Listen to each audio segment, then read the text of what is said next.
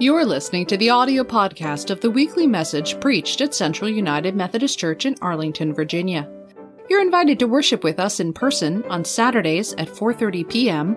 or virtually through Zoom or Facebook on Sundays at 10:30 a.m. Visit us at www.cumcballston.org. There you can learn more about our congregation and how we worship God, serve others, and embrace all. Good morning. Our scripture reading for this morning is from the Gospel according to John, chapter 21, verses 1 through 17.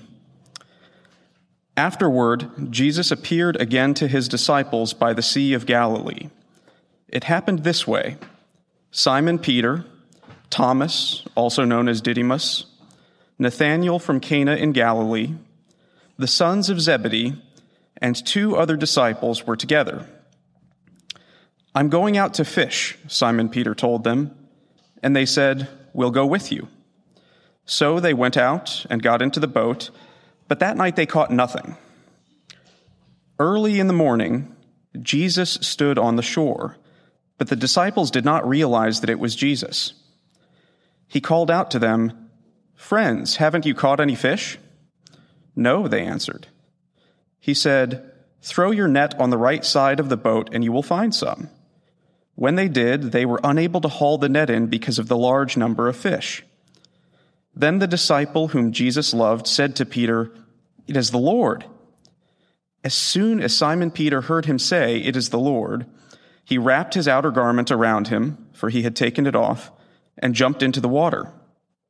The other disciples followed in the boat, towing the net full of fish, for they were not far from shore, about 100 yards. When they landed, they saw a fire of burning coals there with fish on it and some bread. Jesus said to them, "Bring some of the fish you have just caught." So Simon Peter climbed back into the boat and dragged the net ashore. It was full of large fish, 153, but even with so many, the net was not torn. Jesus said to them, "Come and have breakfast." None of the disciples dared ask him, "Who are you?" They knew it was the Lord. Jesus came and took the bread and gave it to them, and did the same with the fish. This was now the third time Jesus appeared to his disciples after he was raised from the dead. When they had finished eating, Jesus said to Simon Peter, "Simon, son of John, do you love me more than these?" "Yes, Lord," he said, "you know that I love you." Jesus said, "Feed my lambs." Again, Jesus said, "Simon, son of John, do you love me?" He answered, "Yes, Lord, you know that I love you." Jesus said, "Take care of my sheep."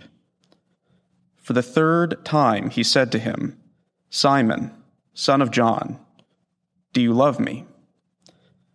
Peter was hurt because Jesus asked him the third time, "Do you love me?" He said, "Lord, you know all things. You know that I love you." Jesus said, "Feed my sheep." The word of God for the people of God. Thanks be to God.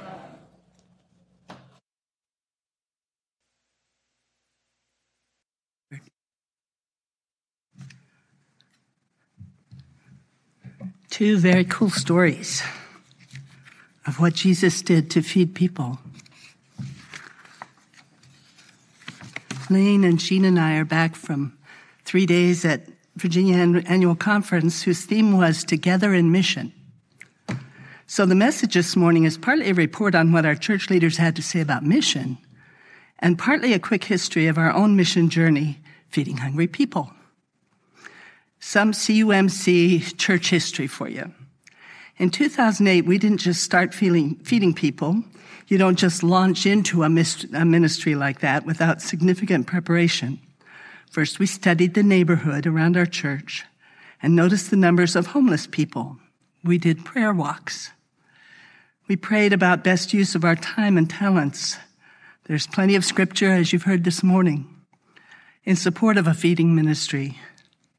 The Great Commission, Matthew 28, verses 19 through 20, where Jesus sends his disciples out to be a blessing to the world. And our own Methodist mission echoes that statement, to make disciples of Christ for the transformation of the world.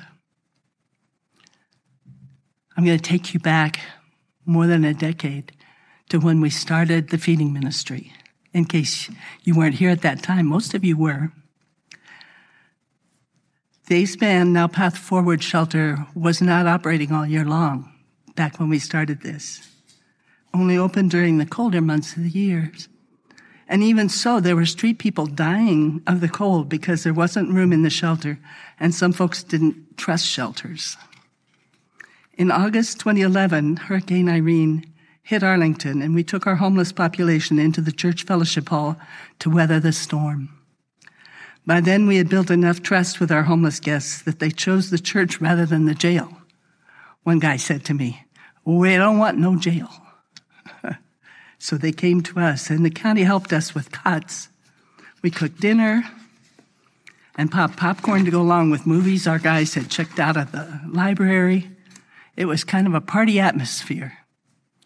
For more than a decade, we never missed a Friday morning brunch, usually feeding more than 150 people, sometimes up to 250. We got extra guests when the shelter sprayed for bed bugs, and they all got on a bus and came down to join us for breakfast. Volunteers for America bussed in folks from New Hope Shelter.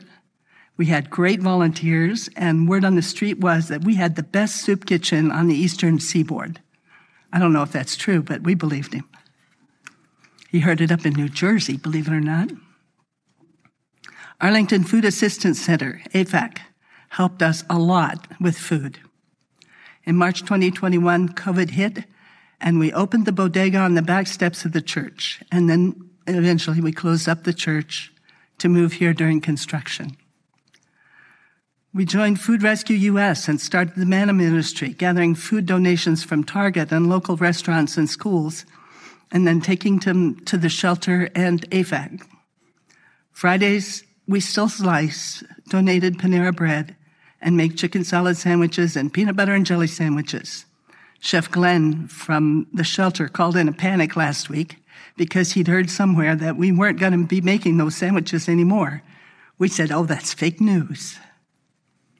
And now we're planning how we'll transition back into that feeding ministry in February of next year when we move into our new church home. It doesn't seem possible, does it?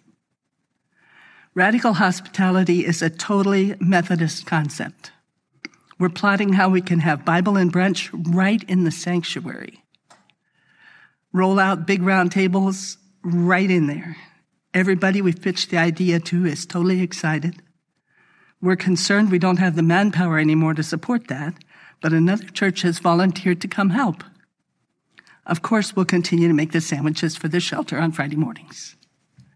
And now, back to annual conference reporting, now that you're up to date on what's been going on with our feeding ministry. We saw Pastor John. They're loving their home in Charlottesville. Stanley the dog got loose and took out after the FedEx delivery guy. So John was running too fast after Stanley and did a faceplant. The FedEx guy got safely back into his truck, so Stanley went after a lady on the sidewalk. Fortunately, John caught Stanley before he did any damage to her, but John got bit. Pastor Sue is wonderful. She talked about growing up knowing all the words to every song, or not Pastor, Bishop Sue, about knowing every song in The Sound of Music. Her favorite scene in the movie was Captain Von Trapp ripping down the Nazi flag off the front of his house.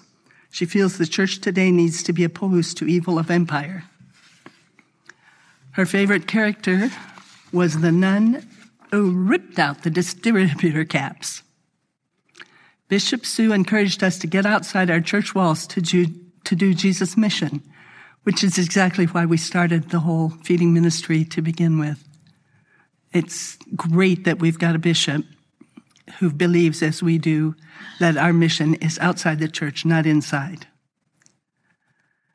The motion to support the Christmas covenant carried. I'd advise you to Google that for better understanding. It was suggested by our churches in Africa who cannot discuss LGBTQ issues at all. And yet we in America are fully involved in such discussions. So it's hard. So our African brothers and sisters in Christ are suggesting that we regionalize in order to be able to resolve our American issues. The Christmas Covenant is not binding on the General Conference, but does provide an elegant solution for a way ahead.